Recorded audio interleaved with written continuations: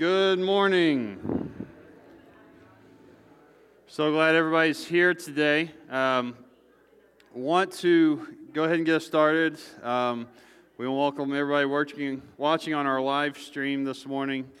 We have had just about every technology thing fail us today. So we're improvising today. We're glad you're joining us at home. We're glad that you're joining us here in person today. I don't like when the announcements take 20 minutes. That's always been a pet peeve for mine, so I'm going to try to get these done in 19. So it's going to require you guys to listen today, okay, as we go through them because we have a ton of them. First announcement today is that today is the deadline for the gift, the kids' party in a box. That is something that we are doing in lieu of our normal kids' Christmas parties. They're creating this and sending this to home with you next week. So sign up today online. If you're here, you can see Kelsey before you leave to make sure that you get signed up for that. Today is obviously the last day for the Love Fund Christmas Drive. In fact, I'm not entirely sure, but they may have already started loading up out there. And so make sure that if you brought gifts, they're already out there, ready to be delivered. We are in need of a couple things for Christmas gift baskets, and it wins the award for the most random 2 items that you can possibly think of for a need basket, but we need toilet paper and kidney beans. So if you can bring those in next week, it'll be helpful for us, so please do that for next week. They are going to make those baskets and deliver them next Wednesday. Want to talk about, we also have on December 20th, we have Baby Dedication Sunday. We obviously missed out on Mother's Day this year being off campus, so we want to make sure that we're doing this now. The last time we did it, I think, was Mother's Day of 2019. So if you have had a child in that time frame, we invite you to participate on the 20th. We're doing it Mother's Day next year, so if you want to wait, you're welcome to wait as well. It'll be whatever service you decide to come to. We will do that. So that's going to be the 20th. You just need to let Kelsey know that. We are doing a scavenger hunt as a church. That's going to take place of our normal big church Christmas party. We don't think fitting 135 people in the fellowship hall like we did last year is a great idea in 2020. So we're going to be doing this instead. We invite you to do it with your family. Sign up. We will send you the app and the link. And what you'll do is you'll have 3 hours to go find all of these different Christmas lights and take pictures of them. It'll post it. There'll be a leaderboard, though we're not keeping score because we're Christians, okay? So we're just going to go do that so it's not super competitive and you're, breaking road laws and things like that, getting all of that done. That's what we're going to do instead. So you can sign up. You can do the QR code there on your bulletin. You can sign up. Everything out there is on the Welcome Center as well. Let me tell you about Christmas here at the church. Obviously, it's going to look a little bit different. The first is our Christmas Eve service. Our Christmas Eve service is going to be Thursday, the 24th. It's going to be online. What we are going to do is that we are going to create a bag or a box for you to take home, and we invite you to do this with your family. If you have been with some other people and hanging out with them over the course of all of this and you feel comfortable maybe getting together, but it's going to be posted online. Now, listen, we know that this is one of the best, favorited services here at the church. This is Plan D. All right, we had Plan A, B, and C, and none of them worked. So this is what we are having to do this year. So sign up if you're going to participate in that. You'll have a candle in it. It will be a battery-powered candle because we don't want to be liable if you burn your house down with the real one. So battery-powered candle, communion, kids' activity pages, all of that's going to be in this for you to take home. So that's going to be on Christmas Eve. What we're doing Christmas weekend on the 27th is obviously going to be different too. Here's how we're going to do things. We're going to have our normal 3 services, but we are asking everyone to RSVP. We're capping every service at 60 people. Now, here's the thing. If you know you have family coming in and they're coming to church with you, you need to RSVP them because it would be an awkward conversation for you to say, oh, yeah, I didn't remember you when I RSVP'd for church, okay? So go ahead, see who's coming with you, and here's the way this is going to work. We're going to start with our normal 3. If those fill up, then we're going to add services, and they're going to be added in this order. The first one we're going to add is a Saturday night service at 7 o'clock. If that one fills up, then we're going to the 27th at 6 o'clock, and then work our way backwards, or 6:30, and then work our way backwards by hour and 15-minute increments. So that's what's going on this Christmas. Please RSVP, please help us out. Our last thing is that we are having a blood drive here at the church on the 29th. If you're interested in donating blood, you get a free t-shirt, and you get the COVID platelet test for free this year. It's a deal you can't refuse. So if you wanted to give blood, the time on that is wrong. It's 12 to 6. We're also in need of some folks, if you are willing to help register people as they come in. If we get 2 people, we'll do 3-hour shifts. If we get 3 people, we'll do 2-hour shifts. So you can help us out with that. That's all the announcements, okay? We don't want to insult your intelligence, but we want to let you know what's happening here. If you see in your bulletin, and we're sorry, I think we ran out today, but we have some prayer requests that are on there. We just want to lift up some extra ones. One is Sarah Linner, who her family comes here to church. Sarah had got diagnosed with COVID, and she's having some extra symptoms, including an enlarged heart and some other kind of scary things. She's home from the hospital now, so we just want to lift her up in her prayers, and her kids and Jim. We want to lift up Karen Medley, who's Ralph's sister-in-law. She is not doing well at all. And then just a special note on your prayer request that you have there. Bob Newcomer is going to go in for a new clinical trial. What he has been doing for the last 5 years has kind of stopped working, and so they're going to start something new on Wednesday at Ohio State for the spots that are on his brain and that are growing. So we want to. It's a scary time for them. He's really upbeat about it, but we still want to lift all of them up in prayer. So let's pray together, and then we will get started here today. Heavenly Father, it is wonderful to be together in this place. We know there is so much going on outside of these walls. There is sickness, there is the loss of jobs, there is anxiety. Father, we give all of that to you because we know you are big enough to handle it. We pray here this morning that our worship would be pleasing to you. We pray that you would be glorified in all that we do. We do lift up to you Bob, and we lift up to you Sarah and their families. We pray for those who have lost loved ones, and those who are mourning, and especially with the Christmas season, Father. We just pray that today we can come and focus on the one who never changes, the one who was and is to come. Father, we lift up to you all that may be hindering us and distracting us today. We give you the glory now and forever. It's in Jesus' name we pray. Amen. Won't you stand? We'll begin worship this morning.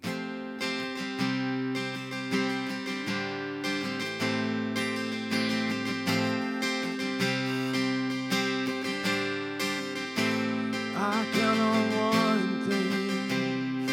The same God that never fails will not fail me now. He won't fail me now in the waiting. The same God who's never late is working all things out. You're working all things out. And yes, I will lift you high in the lowest valley. Yes, I will bless your name. Oh yes, I will sing for joy when my heart is heavy in all my days. Yes, I will.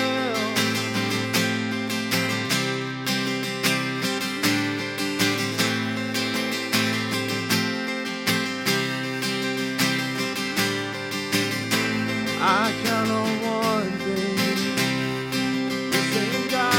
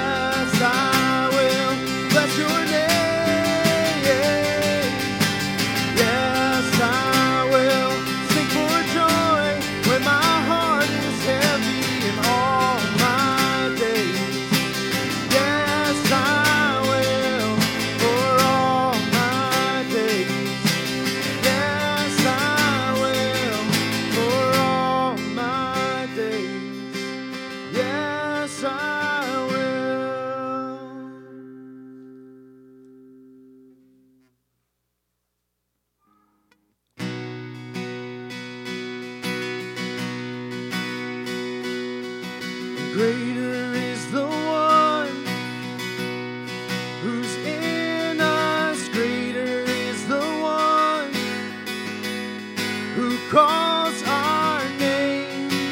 He will never fail. Sing stronger. Stronger is the one within us. Stronger is the one who fights for us. He will never fail. You will never fail. For your love endures forever. Oh, your love endures forever. Open up our eyes, surround us with your light. Your love endures forever.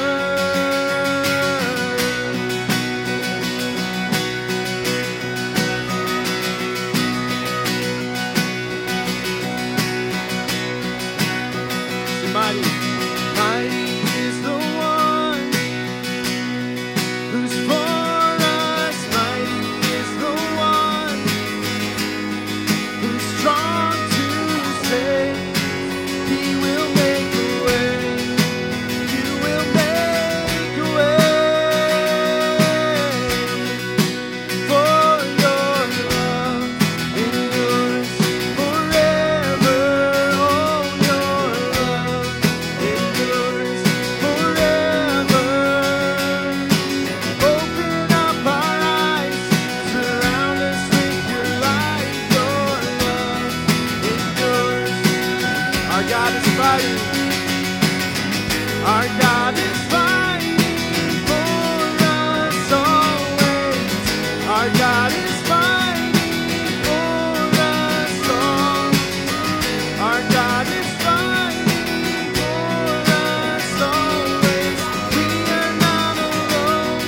We are not alone. Our God is fighting for us always. Our God is fighting for us all. Our God is fighting for us always. We are not alone. We are not alone. We are not alone. We are not alone. And for your love endures forever. Oh, your love endures forever. Open up our eyes, surround us with your light. Your love endures forever. Our God is fighting for us always. Our God is fighting for us all. Our God is fighting for us always. We are not alone. We are not alone. We are not alone. We are not alone.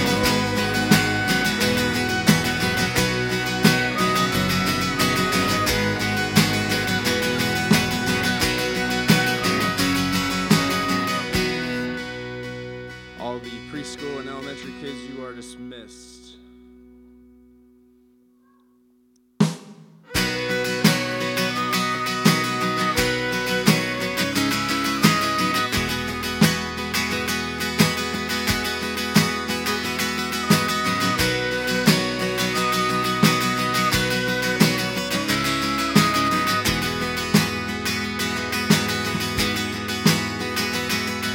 He's coming on the clouds. Kings and kingdoms will bow down. And every chain will break. His broken hearts declare his praise.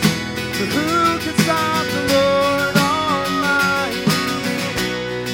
Our God is the Lion of Judah. He's roaring with power and fighting our battles.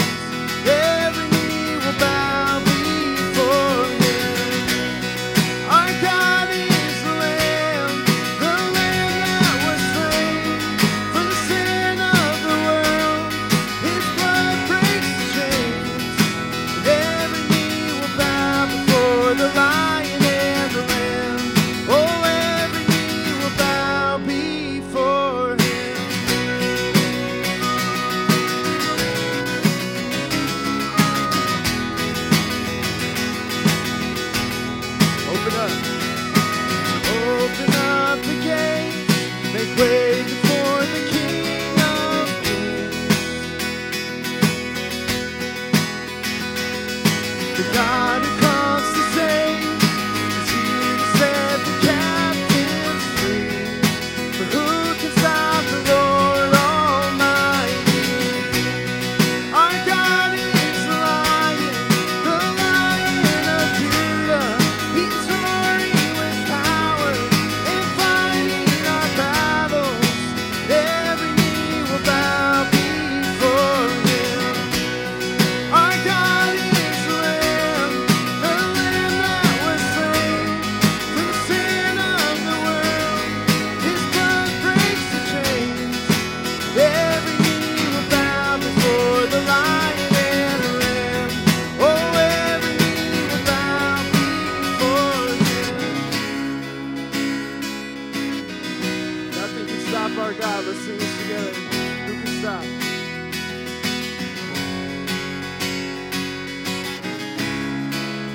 Who can stop the Lord Almighty? Who can stop the Lord Almighty? Who can stop the Lord Almighty? Who can stop the Lord? Our God is the Lion of Judah. He's roaring with power and fighting our battles. And every knee will bow before Him. Our God is the Lamb that was slain for the sin of the world. His blood breaks the chains, and every knee will bow before the Lion and the Lamb. Oh, every knee will bow before Him.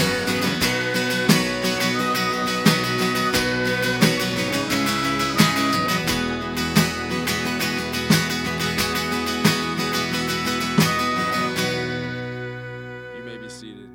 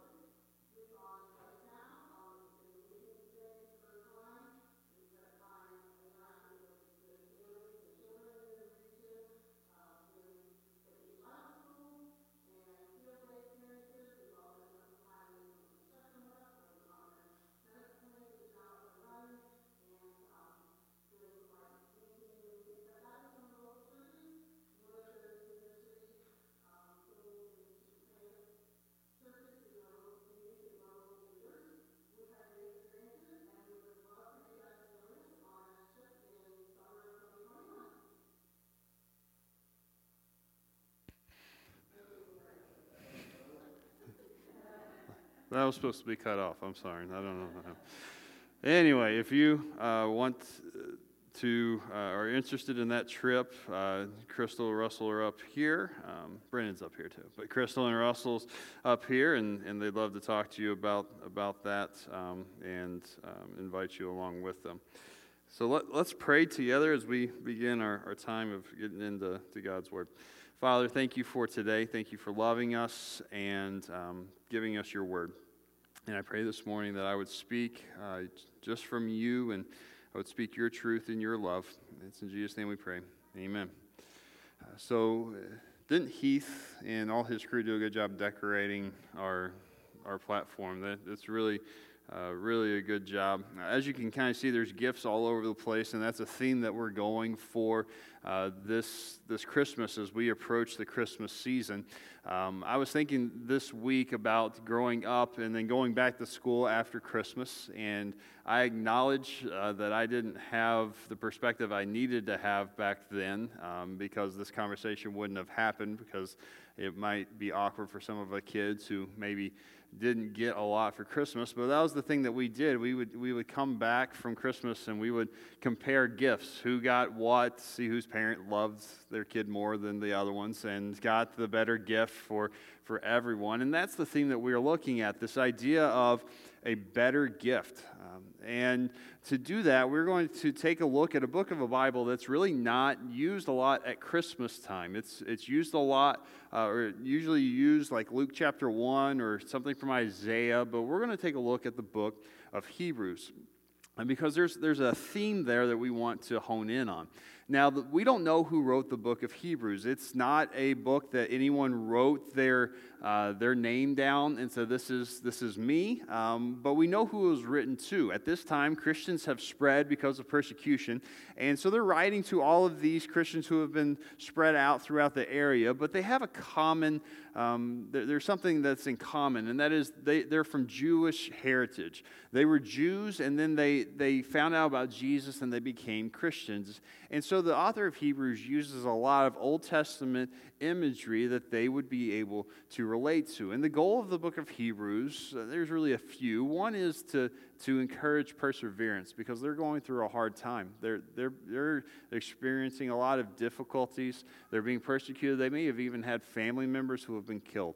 And so they are praying for, or they are pushing them forward in their journey, in their race as they deal with this. But another one is giving them some clarity on how to view the Old Testament. At this time, these people didn't have anything written from the New Testament. It was all what was passed down from church leaders. That they didn't go to church and say, all right, let's open up the book of John, because there was no book of John. But they still had the scriptures. They still had the Old Testament. But the Old Testament pointed to Jesus. And so the question was, so what do we do? And what the writer of Hebrews does is that he takes the Old Testament and he says, okay, this is how we look at it now. Through the lens of Jesus, this is what the Old Testament is. And it's going to go along with kind of this imagery that we're going to use at Christmas time. Basically, what the author of Hebrews is going to say is, about broke all of your hard work there, Heath. What the author of Hebrews is saying is that the Old Testament was a good gift. It was a good gift. I mean, let's think about it. Old Testament tells us, in the beginning, God created the heavens and the earth and everything that is in it. Through the Old Testament tells us how he created a people, how he had a nation. It tells us about how he delivered those people. It tells us about what to look for when it comes to Messiah. It tells us about God's love, that even though they were disobedient, he constantly forgave them, and he gave people an opportunity through a set of pretty complicated procedures on how to make a sacrifice so that they can be made clean for worship. The Old Testament was a good gift. But what the author of Hebrews gets at is that the Old Testament, though it was a good gift, it's not a complete gift. It's not a complete gift. It's like this. It's putting together a puzzle and getting everything, and it's a beautiful picture. It tells a beautiful story. But at the end of that puzzle, you find more pieces in the box. And so you go back and you realize that even though it looked like it was a completed puzzle, it actually fits within this bigger puzzle. And if you take the Old Testament out of it, you can see that there's a glaring hole in it. But the Old Testament simply adds to the beauty of the overall picture. That's what the author of Hebrews is trying to get across to the people who are hearing this and who are reading this. He wants them to understand the Old Testament was a good gift. Paul says all Scripture is God-breathed, and at that point, all he had was this gift, the Old Testament. It's a good gift, but it's not complete. What makes it complete is a better gift, and that better gift is Jesus. Jesus is the better gift.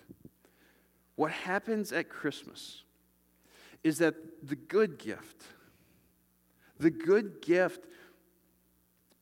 becomes complete, because the Messiah comes in the form of a baby and lives a perfect life, dies a sinner's death. He is the perfect gift. And so what the author of Hebrews is trying to get across to his readers is everything that is here in the Old Testament, it is good. It is good. But Jesus is better. Jesus makes it make sense. And so that's what we're going to look at.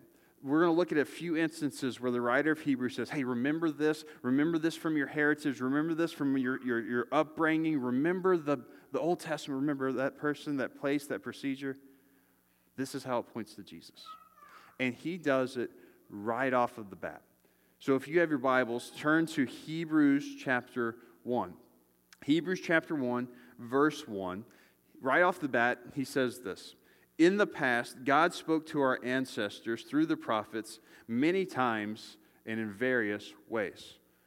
So he says, this is how it used to go. Old Testament, good gift. The way God spoke to his people were through prophets. Now, biblically speaking, a prophet is anyone who had a message from God for someone or a group of other people. Prophets played a prominent role in the Old Testament. In fact, if you take your Bibles and you open it up to about halfway, you'll find a book called Isaiah. And then if you just flip in your Bibles towards the end, eventually you're going to get to the end of the Old Testament in Malachi. Matthew starts the New Testament. What you have there between your fingers, this is what we call the section that has the prophets in it. And we've divided them into major and minor prophets, which is kind of mean to the minor ones. But anyway, the major and minor prophets, and even the minor ones say major things. And so you've got Isaiah and Ezekiel, you've got Daniel, you've got Habakkuk. I included him just because it's fun to say. You have all of these guys in Scripture, and it tells us about their lives, and it tells us about the visions they have and what they're pointing to. But even before this section, there were still prophets. There were people like Elijah and Elisha. There was Samuel, who was the prophet at the time of David. And then there is who was considered the greatest prophet, and that's Moses. Moses was God's prophet. He was sent to Pharaoh with a message from God. Let God's people go so they can worship him. And when Pharaoh refused, he was sent by God with a new message, which is, don't mess with God or bad things are going to happen. And then when they were set free, he became the messenger to God's people. He told them what was at the heart of God and what to do, and he led them. And it was through Moses that God sent his law. He sent the law through Moses. And so you look at things like from Exodus and Leviticus and Numbers and Deuteronomy. These are what God had given Moses to say, okay, this is how this is to work. This is how this is supposed to go. And so if you were a Jew at the time of this writing, and what these people who are hearing the book of Hebrews read out loud to them, what they would understand is, okay, the way that we have operated is this. In the past, they spoke through the prophets. So if I have a question about God, if I have a question about truth, if I have a question about marriage, if I have a question about business or growing crops or anything, I go and see what Moses says. I go and see what the prophets say. And whatever they say, that's what is truth. The prophets were a good gift given so that the people of God could know God and to know God's truth. It's a good gift. God had every right to sit up there with Jesus and the Holy Spirit and swirl everything into motion and be like, hey, let's see if they can figure it out. Right? He had every right to do that, to be this detached deity that doesn't have, but he intervened throughout our history, and he did so in the Old Testament through the prophets. And so the prophets were a good gift. But immediately the author of Hebrews now changes the discussion. He says, this is how it used to be done, but now look, in the last days, he has spoken to us by his Son, whom he appointed heir of all things, and through whom he also made the universe. The prophets were good. They were a good gift, but they're not a complete gift. They spoke amazing, powerful truths, but they were all sinners. They spoke amazing, powerful truths, but they could only speak whatever God had spoken to them. If they did signs and wonders, that they could only do that through what God was doing. They were good, but they weren't complete. Jesus is better. Jesus is complete. Jesus spoke truth because Jesus was truth. He never sinned. What he did on his own power because he is God. Here the author points out, he created everything. He made the whole universe. And later on, he continues, he says that the Son is the radiance of God's glory and the exact representation of his being, sustaining all things by his powerful word. And after he had provided purification for sins, he sat down at the right hand of the majesty in heaven. There's a phrase that is becoming popular in my home. It's in regards to my oldest, and the phrase goes like this: he is your son. He is your son. And it's never good. It's never good. Like, I'm pretty sure if my oldest son were to help an elderly lady across the road, they'd be like, that's Lindsay's son. But when he gets super competitive and gets mad, that's Jared's son right there. That's Jared. And the truth is, that's how I was. That's how I am. And so that's how, but here's what the author of Hebrews is saying. The Son, Jesus, he is the exact representation of God. The fullness of his radiance and glory. He's the exact representation of God. Which means this: Jesus is more than the reason for the season. Jesus is the answer to all of our questions. He's the answer to all of our questions.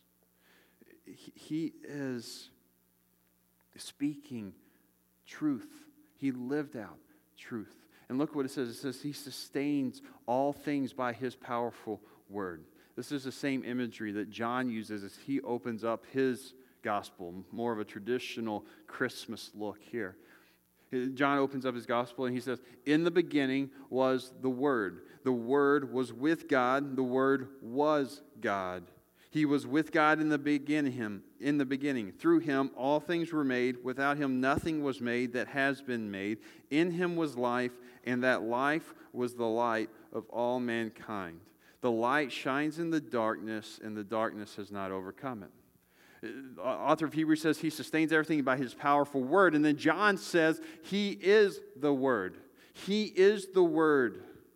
He is truth. The prophets were speaking Jesus when they spoke God's word. And he goes on and he says this, that the Word became flesh and made his dwelling among us. We have seen his glory, the glory of the one and only Son who came from the Father, full of grace and truth. So truth didn't stay nebulous, and it didn't stay coming through the lips of prophets. The Word became flesh and dwelled among us because Jesus is the better gift. He's the better gift given so all people could know God and know God's truth. He's the answer to every question. What is God like? Look at Jesus. What does God think is important? You look at Jesus, the full radiance of God, the exact representation of God. What does God think about me? You look at Jesus, and he is the answer. Jesus is the truth. And so I think it's helpful for me, and so I hope that it's helpful for you. I think there's a process we go through when we have these questions. When we have questions about life and dealing with interpersonal relationships or about marriage or about whatever it might be, there's a process we need to take part in. It's kind of a flow chart that I use, and I think it's biblical, so I think we should all use it. The first thing we should go to is, okay, if I have a question, the first question I ask is, does Jesus say anything about it? Because he who is truth speaks truth, and so if he says something, it is true. Even if it bumps up against what I wanted him to say, his wins out. He's right all the time. And so if Jesus speaks on it, that's the answer. If he doesn't speak on it, then the next thing I say is, okay, does Jesus do anything in his life? Does he live out an answer to my question? And how he dealt with people and in the perspective that he had, does that answer my question that I have? If that answer is no, then I turn further towards the back of the Bible and say, okay, do any of the New Testament authors say anything about it? Because these are people who walked with Jesus and talked with Jesus, who learned under Jesus, who were commissioned by Jesus. And so they would know the heart of Jesus. And so I asked the question, okay, does Peter or Paul or James or the writer of Hebrews or John, do they say anything that answers my question about truth? Then the fourth place I look is the book of Acts. And I say, okay, maybe they didn't say anything in their letters, but through their actions in the book of Acts, do the New Testament writers, do the New Testament characters, do they live out my truth in any way? And then if that answer is a no, I go to the fifth. And my fifth one is this, okay? So what does the Old Testament say? Does it answer my question? Now, there's some people who would bristle at this and they'd be like, okay, you're saying the Old Testament's not relevant, it's last? Well, here's the thing. I didn't say it. The Hebrews writer said they used to speak through prophets. Now Jesus is here, and he's the one the truth. I'm not saying this isn't God's word. And my tongue-in-cheek answer for why I don't go to the Old Testament first is this. I like to eat bacon. And if my question is, can I eat bacon? And I go to the Old Testament, it's not a life I want to live. Because it will be a life without bacon.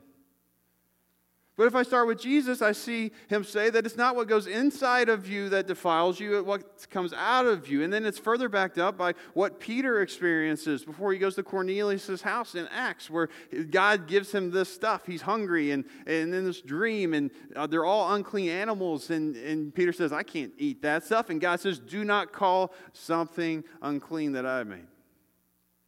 Right? So I get to eat bacon. That's what we do. We start with truth. This is good. It's God's word. It's God breathes it. The Old Testament is good, but we start with Jesus. Because how many times in Jesus' ministry did he say, you have heard that it was said, something from the good gift of the Old Testament, but let me clarify it for you. This is what it really means. Right? And so Jesus gives us this fuller picture of what truth is. Jesus is the better prophet because he is truth in the flesh. And so when we have an answer, we turn to Jesus. And so we are reminded at Christmas that more than just a king, but truth, the Word, was made flesh. He came here, a gift that is freely given by a loving God to this world. And it's a gift that is available each and every day for each and every one of us. Now, here's the thing. The thing is that there's other gifts that are presented to us. My wife spent time wrapping these. This is how I wrap things. In a bag. Okay. I was just lucky to find one here at the church that said Merry Christmas on it this morning.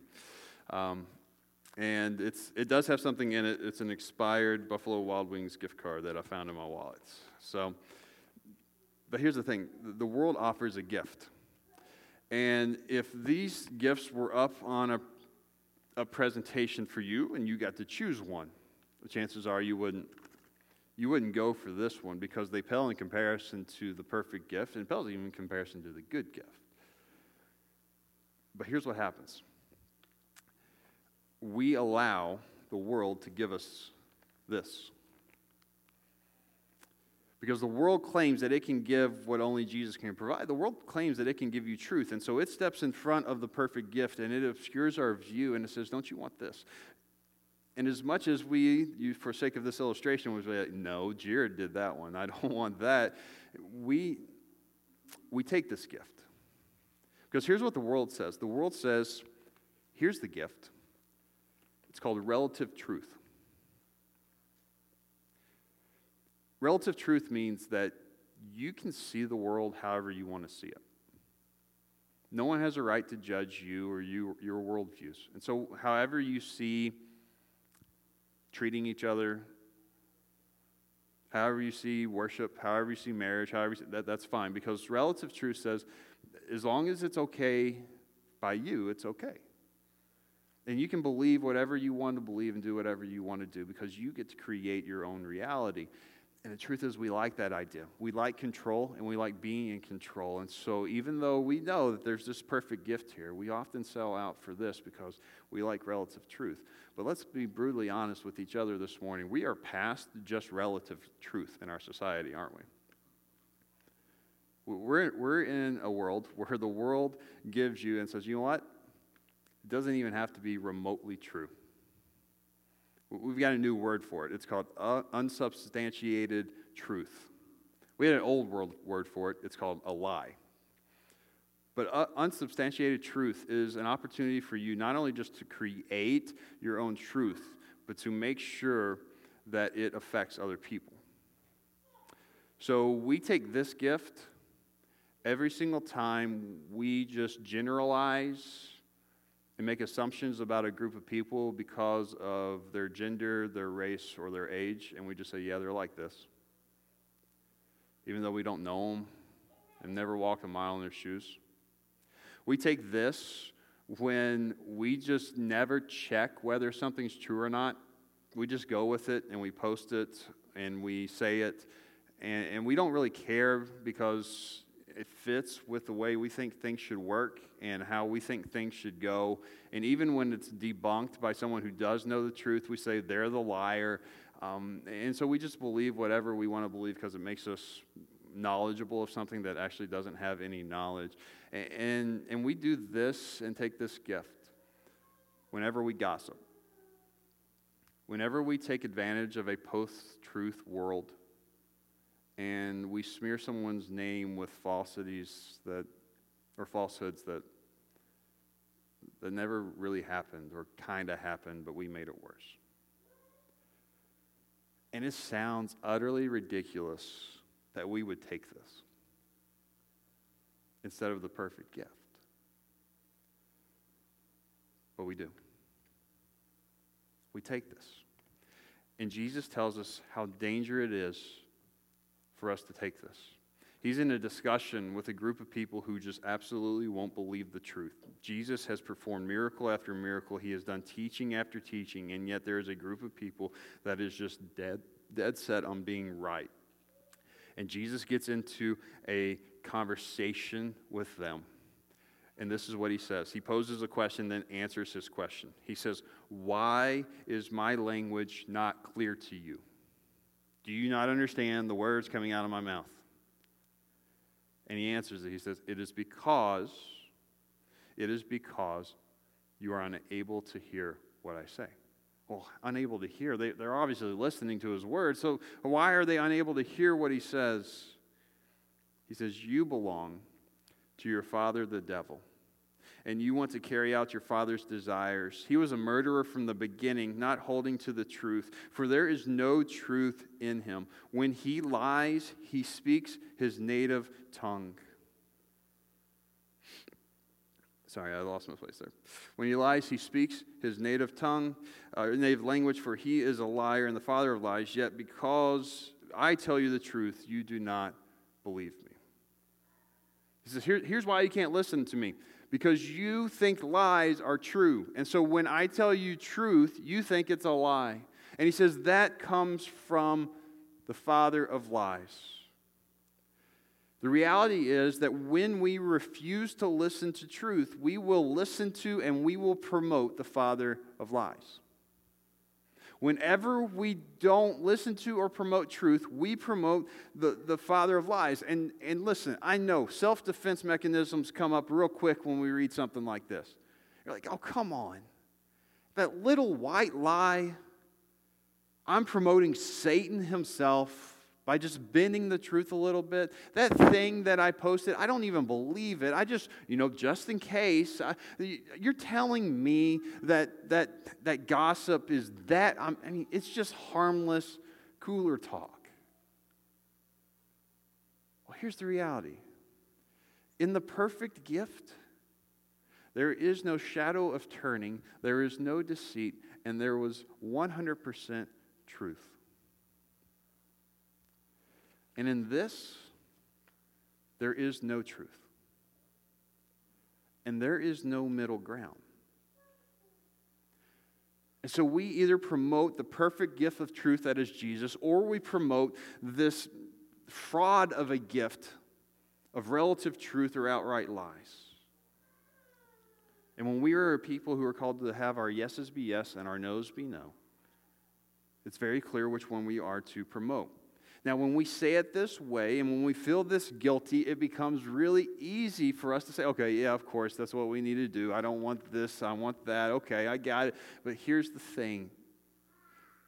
The way that Paul describes Satan, I think, is really scary. It's not with a dragon with giant teeth or a pitchfork. Look at what he says in 2 Corinthians. He says that Satan himself masquerades as an angel of light. In other words, the reason we pick this is because we don't take the time to make sure something is true. It just looks good to us and we take it. And folks, God did not move heaven and earth for the Word to become flesh, for us to settle for anything less than His best, which is Jesus. So friends, don't settle for this. I know it's appealing, and the reason it's appealing is because selfishness, that lies appeal to our selfishness, but I know it's appealing. I know that we very easily pick this. But we need to be a people who make sure that we take the time to know the truth, that we take the time to know the perfect truth of Jesus, that we choose Him every single time. You know, this is my favorite time of the year, and one of the things that that makes it my favorite time of the year is not just my kids and my family and going to see family and all that stuff. This is the one time of the year where every single person you meet has to make a decision on Jesus every single day. Every time they drive past a Christmas light, every single time something happens, they have to make a decision whether Christmas means that it's the Savior's birth, a good teacher's birth, or it's all made up. They have to make that decision. And that opens up a chance for us to have a conversation. And the truth is, you and I have a decision to make here this morning, and that is to either continue to sell out for the cheap imitation of relative truth or unsubstantiated truth, or to strive for this. And friends, this morning, I want to tell you, as many times as we've settled for that cheap bag in our life, the beautiful thing about our God is He has never taken His gift away. It's still there. And it's not wrapped in paper. It's hung on a cross, and it is for every single person. And so this morning, may we make a decision to not settle for anything less than the truth. Anything less than Jesus. May we be a people of truth who always look towards the better gift. You know, before Jesus was speaking to His critics, He was talking to His followers.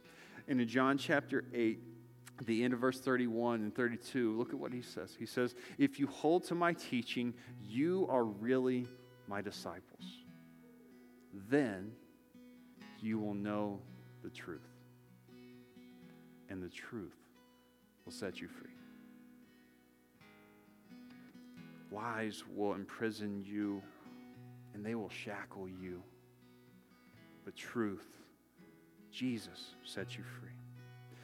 So will you come this morning to be free? Will you there at your seat, there watching online, will you decide today to be free? By knowing truth, by knowing Jesus. Today we're going to sing a song we call the Decision Song. And it's just for each and every one of us to make a decision, to respond to God's call. And maybe your call today is to become a Christian. It's to quit selling out for cheap things and come forward and get the real thing that Jesus wants to provide you. Today I'll be standing up here. I'd love to talk to you about what that looks like. But all of us have a decision to make wherever we are, sitting here or at home. And that is to never settle for anything less than God's best. And He's given you His best through Jesus. Let's be standing and let's respond today as we sing.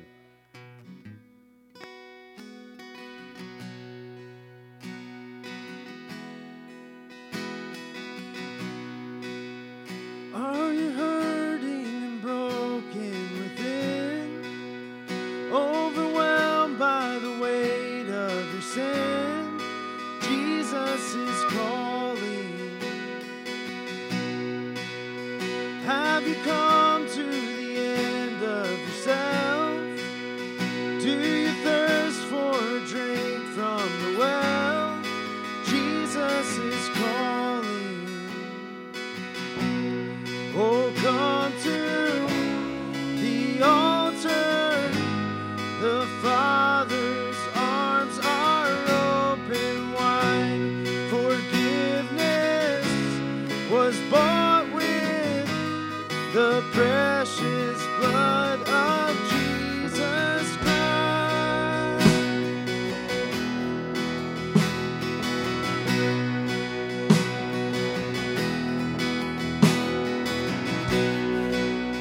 Leave behind your regrets and mistakes.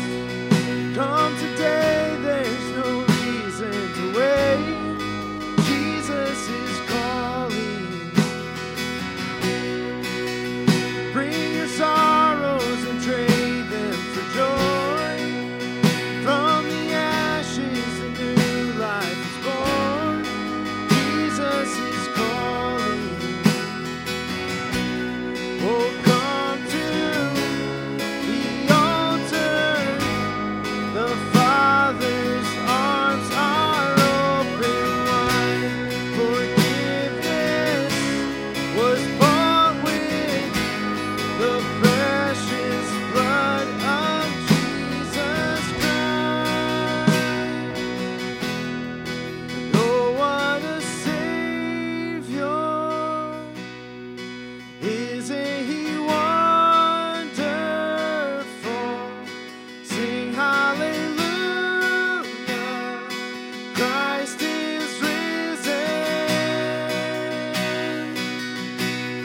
And bow down before Him, for He is Lord of all. Sing hallelujah! Christ is risen.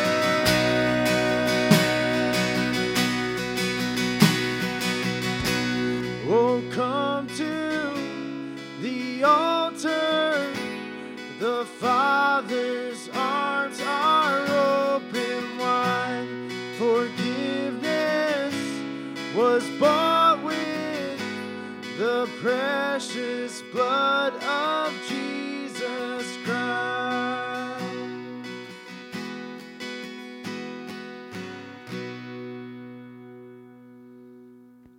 Be seated. Today we come to our time of communion. It is a chance for us to take this together as a family of believers saved by Jesus. It's a reminder for us of what went into us receiving that perfect gift. I can imagine that if you're a parent, you have a list that you are. They're not requests, they're demands probably from your kid on what they expect here in a couple weeks. And you imagine if you had gotten exactly what they got, what they wanted, and you went to the top of a house and they just dropped it and it shattered. Just how miserable you would be, how angry you would be.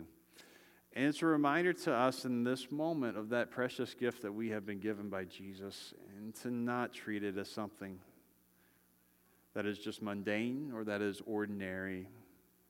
It is what bridged the chasm between us and God. And so today, may we remember that as we take part in communion, as we take the bread, as we take the cup, we remember this gift given for each and every one of us. So I'm going to pray, and then we're just going to take a few moments to take it there at your seats, there at home, as we close our service today. Let's pray. Heavenly Father, we thank you for the reminder of that great gift that you give us. The cross is your gift. The empty tomb is our invitation to come and see and to go and live. And Father, your Spirit is a reminder as it lives inside of us and directs us and guides us that you are with us.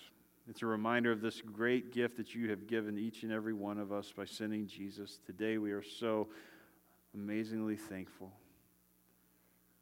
for all that you do, but especially for Jesus, the perfect gift. May we never waste a moment that you give us here on this earth. May we take this message everywhere that we go. So, Father, be with us as we remember your sacrifice here in these moments. In Jesus' name, amen.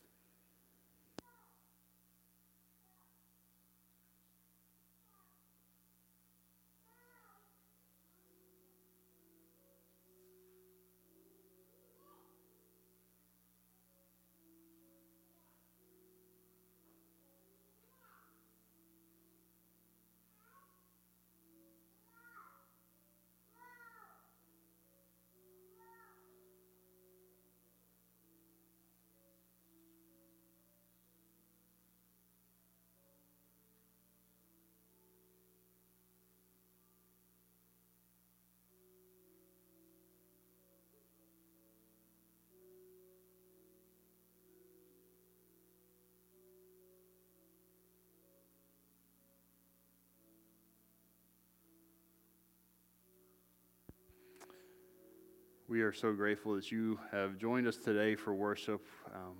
It's just great to be with everyone. As you leave, make sure if you've got kids that you pick them up as you go out today. Sometimes we like to forget and just go out, but just make sure you get those kids and hope they had a great time over worshiping and learning in our children's programs today. So I'm going to pray for us as we leave, and then you'll be dismissed. If you go home and you have somebody call you and be like, hey, what happened to the service this morning? Why wasn't on?